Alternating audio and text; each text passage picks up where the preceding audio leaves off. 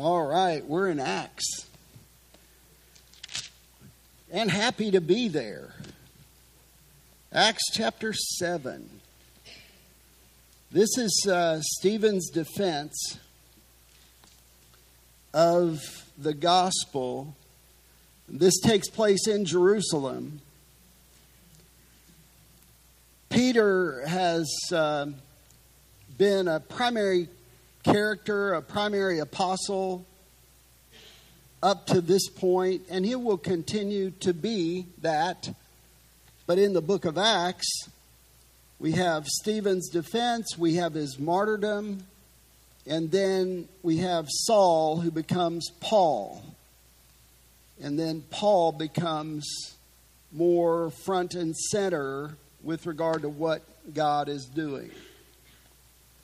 So as we begin, let's look at a couple verses.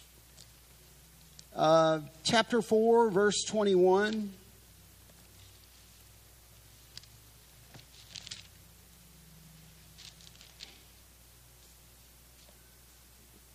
The Bible says, when they had threatened them further, they let them go, finding no basis on which to punish them on account of the people, because they were all glorifying God for what had happened. For the man was more than 40 years old on whom this miracle of healing had been performed. So Peter and John had been called on the carpet, so to speak, for the healing of this man. The repercussions are given there in verse 21, when they had threatened them further. So they're just saying, stop that. Don't do that anymore. Stop preaching. Stop representing Jesus, this Jesus, that way. Stop it. Well, if you'll go to chapter 5 and verse 40, we have another situation, and there's an imprisonment, there's a release, and then listen to verse 40. Look at it right there in the Word. They took his advice. Whose advice? Well, Gamaliel's advice, who said, let him be. If this is of God, there's nothing you can do to stop it. If it's not of God, it's going to fizzle. They took his advice, and after calling the apostles in, what'd they do? They flogged them. All right, so they ratchet up the persecution. It goes from a threat, and now we have a flogging. So although they did take Gamaliel's advice, they called the apostles in, and they were flogged. They were hit over and over. That's important to note. So first a threat, and now a flogging. And then we come over here to chapter 7 and Stephen's defense of the gospel. And the next thing we're going to see is a martyrdom. So from a threat to a flogging to a martyrdom, things are building in that way. So we have read Stephen's defense, and he just basically gives us a history lesson. God Almighty is involved in history. I don't think that he's not. He is very involved in the affairs of man. And Stephen traces God's involvement with the people of Israel. Now keep in mind, he's speaking in Jerusalem. And he winds up his defense with an assessment of his audience or his hearers. There in 51, 52, and 53. He says, you men who are stiff-necked, this is chapter 7 of the book of Acts, and the 3 verses that I just named, 51 through 53. You men who are stiff-necked and uncircumcised in heart and ears are always resisting the Holy Spirit. You are doing just as your fathers did. Which one of the prophets did your fathers not persecute? They killed those who had previously announced the coming of the righteous one, whose betrayers and murderers you have now become. You who received the laws ordained by angels and yet did not keep it. And at this point, the people rush Stephen. We have the account of his martyrdom here in 54 through 60, the very end here of chapter 7. Now, when they heard this, so this is their response to what Stephen has preached, what he has shared with them. One thing that you'll catch as you read the New Testament is that to be a servant of Christ, you can't be fearful of man. Paul says that. Those things are mutually exclusive. To serve Christ means you serve Christ. Your reverence, your holy awe is toward God, not toward man. You don't live off of man's opinion of you. So Stephen has just told it just like it is. He is not, let's say it in modern lingo, he's not preaching to their felt needs. But he does strike a chord. They were cut to the quick right there, 54, and they began gnashing their teeth at him. Now, these are, I mean, they're sophisticated people. They're just not receptive to the message. Sophisticated meaning they were religious. They really took exception to the fact that Stephen was saying, listen, the law the law is fulfilled in Jesus. The temple has been fulfilled in Jesus. So they were accusing Stephen of preaching against the law, preaching against the temple. Well, it's fulfilled in Jesus. Jesus kept the law. Well, we'll go on here. They began gnashing their teeth, being full of the Holy Spirit. Stephen is the one full of the Holy Spirit. He gazed intently into heaven and saw the glory of God, and Jesus standing at the right hand of God. And what's interesting here is, normally the Jews would associate any kind of presence of God with the temple. If God's going to show up, it's going to be in the temple. I mean, you can read about it in the Old Testament. You know, they built it. Okay, they have this big convocation and a meeting, and the Shekinah glory of God shows up in the temple. Well, that's what they were kind of used to. They'd associate the presence of God, the glory of God, with the temple. Well, here, God's presence shows up right over Stephen. And that is significant. God's presence goes where his people go.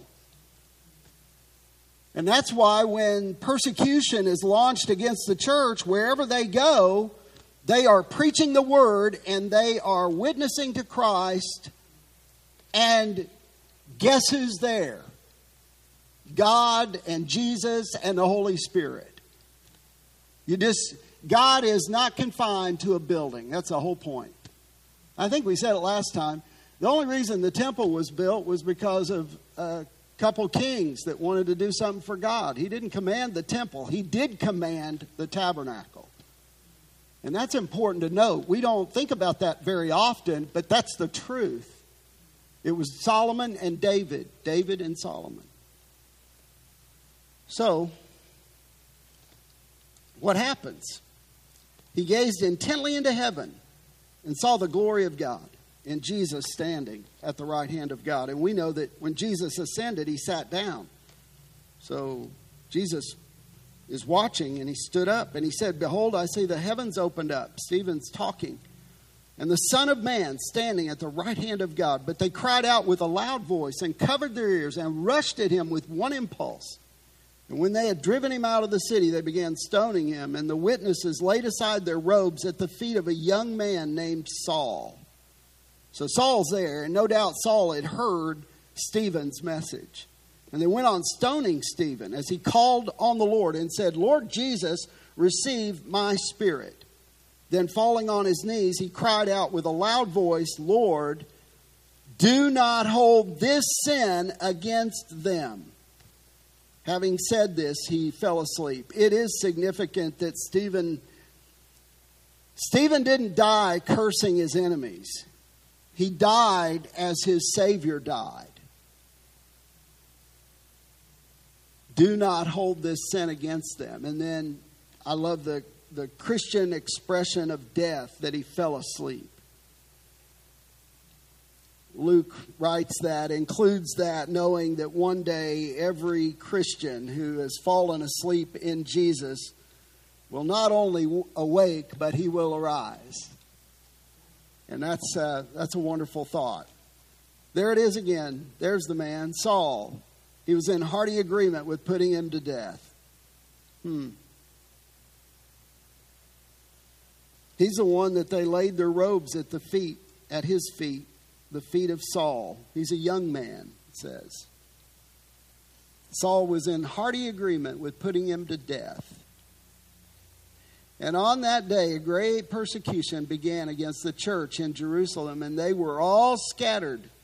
So you have the persecution and the scattering, and then the spread of the gospel. Those three things are going to take place. And they're scattered throughout the regions of Judea and Samaria, except the apostles. Now, some think that this is persecution that's launched against the Hellenistic Jews, those that were Greek-speaking, and that the native Jews, the native Hebrews, would have hunkered down in Jerusalem and would have had more allegiance to Jerusalem. But it's hard to see a persecution just kind of being that particular.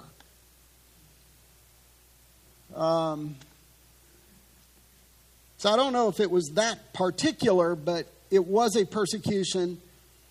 The apostles are not going to leave their post. They're going to stay in Jerusalem. And notice this little short pericope here, 1, 2, and 3. It really is interesting the way Luke lays it out. Saul is in hearty agreement with putting him to death. That is Stephen. And then on that day, a mega persecution, not just your everyday ordinary persecution, began against the church in Jerusalem, and they were all scattered throughout the regions of Judea and Samaria except the apostles. Now you can go back to Acts 1 verse 8, and Jesus says, you're going to be my witnesses, and he names these places. Well, here we go, right here. They're scattered. They're going to these places. They are going to be his witnesses. And there is, right in the middle of this is verse 2. And you know why verse 2 is right in the middle of all this? Because Stephen was in the middle of it. And Luke he brings him up again. Right there. Some devout men buried Stephen. Nothing wrong with that.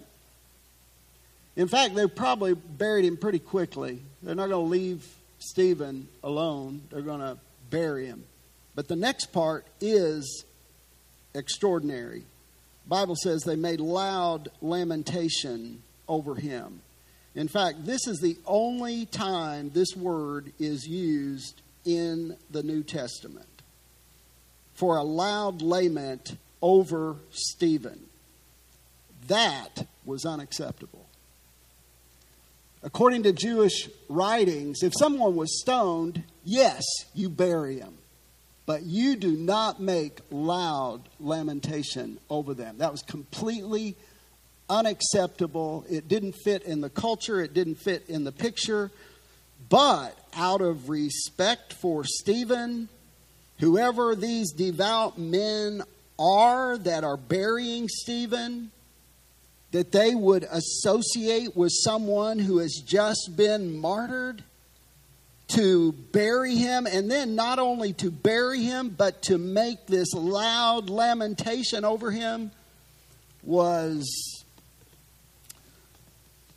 extraordinary. But there they are. They are lamenting Stephen's death. There we have Saul again in verse 3. But Saul began ravaging the church. The word there, ravaging, is used. The picture is like of a wild animal. I mean, this just set Saul off. And he is ravaging the church. Well, what did that look like? And Luke tells us, entering house after house.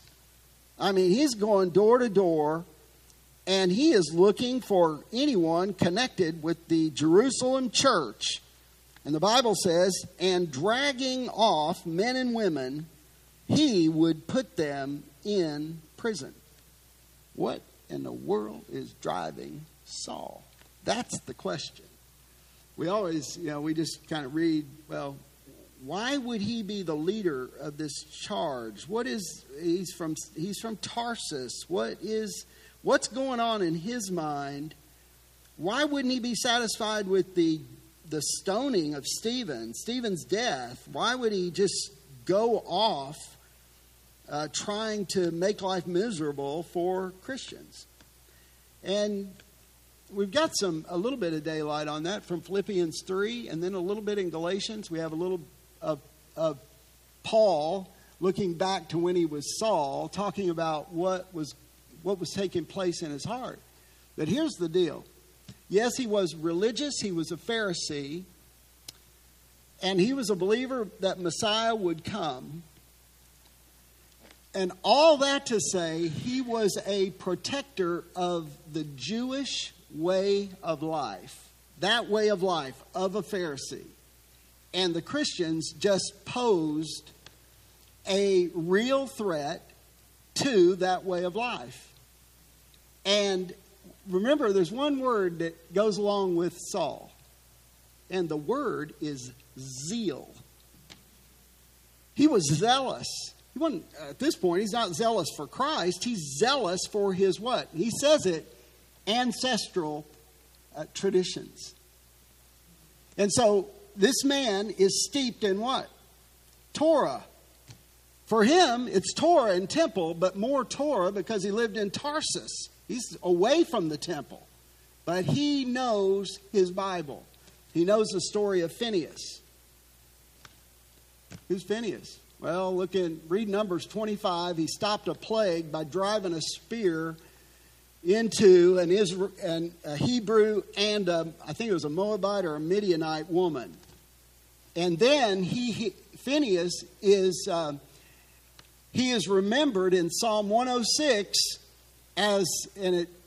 it's interesting the way the psalmist puts it. But then he says, and it was reckoned unto Phineas for righteousness. Read it, Psalm 106. It's a little bit of a lengthy psalm, but it's there. So those stories, and the story of Elijah going up on Mount Carmel and calling fire down from heaven, those kinds of stories filled Saul's life. And listen, he was a Pharisee. He had memorized large portions of the Torah. And Saul is all in. And then we know the story.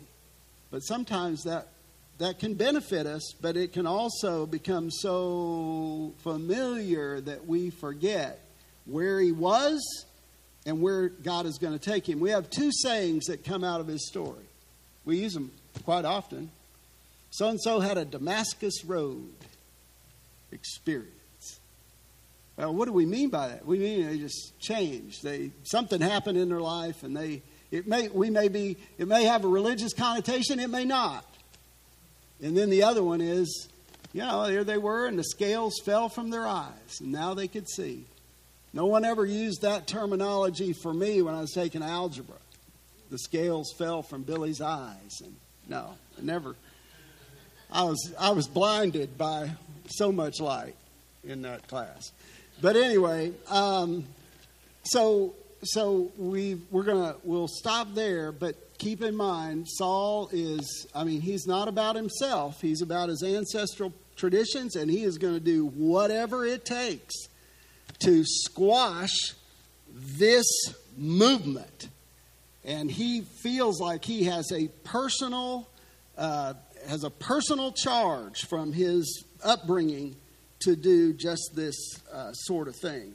Now, when we come back, we'll be with Philip in Samaria, and Philip is going about preaching the gospel, and then we get in to Saul's conversion in chapter 9. And then there's two other accounts of his conversion in the book of Acts. And we'll get there eventually. So we'll pray and be dismissed. Father in heaven, we thank you for this day. We thank you for your kindness, your exceeding kindness to us. Lord, I pray for my brothers and sisters in this room. The first need is the spiritual need, Lord, to continue in faith. We know that faith comes by hearing, and hearing by the word of God, your word, oh God. So take this word and just fuel us, edify us, strengthen us, and then, Lord, continue to encourage us along. And I ask for blessing on each one. Lord, you've blessed in a multitude of ways of late, and even going all the way back. We just thank you for those blessings, the blessing of life. Lord, we pray for Josh and Taylor. We pray for this baby to be born, and to be born healthy. And God, that you would just oversee that whole event.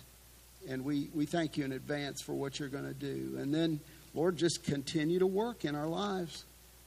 Let us be ever mindful of your presence. Let us be ever mindful of your grace and your mercy that you just lavishly bestow upon us. And we pray in Christ's name. God's people said, amen.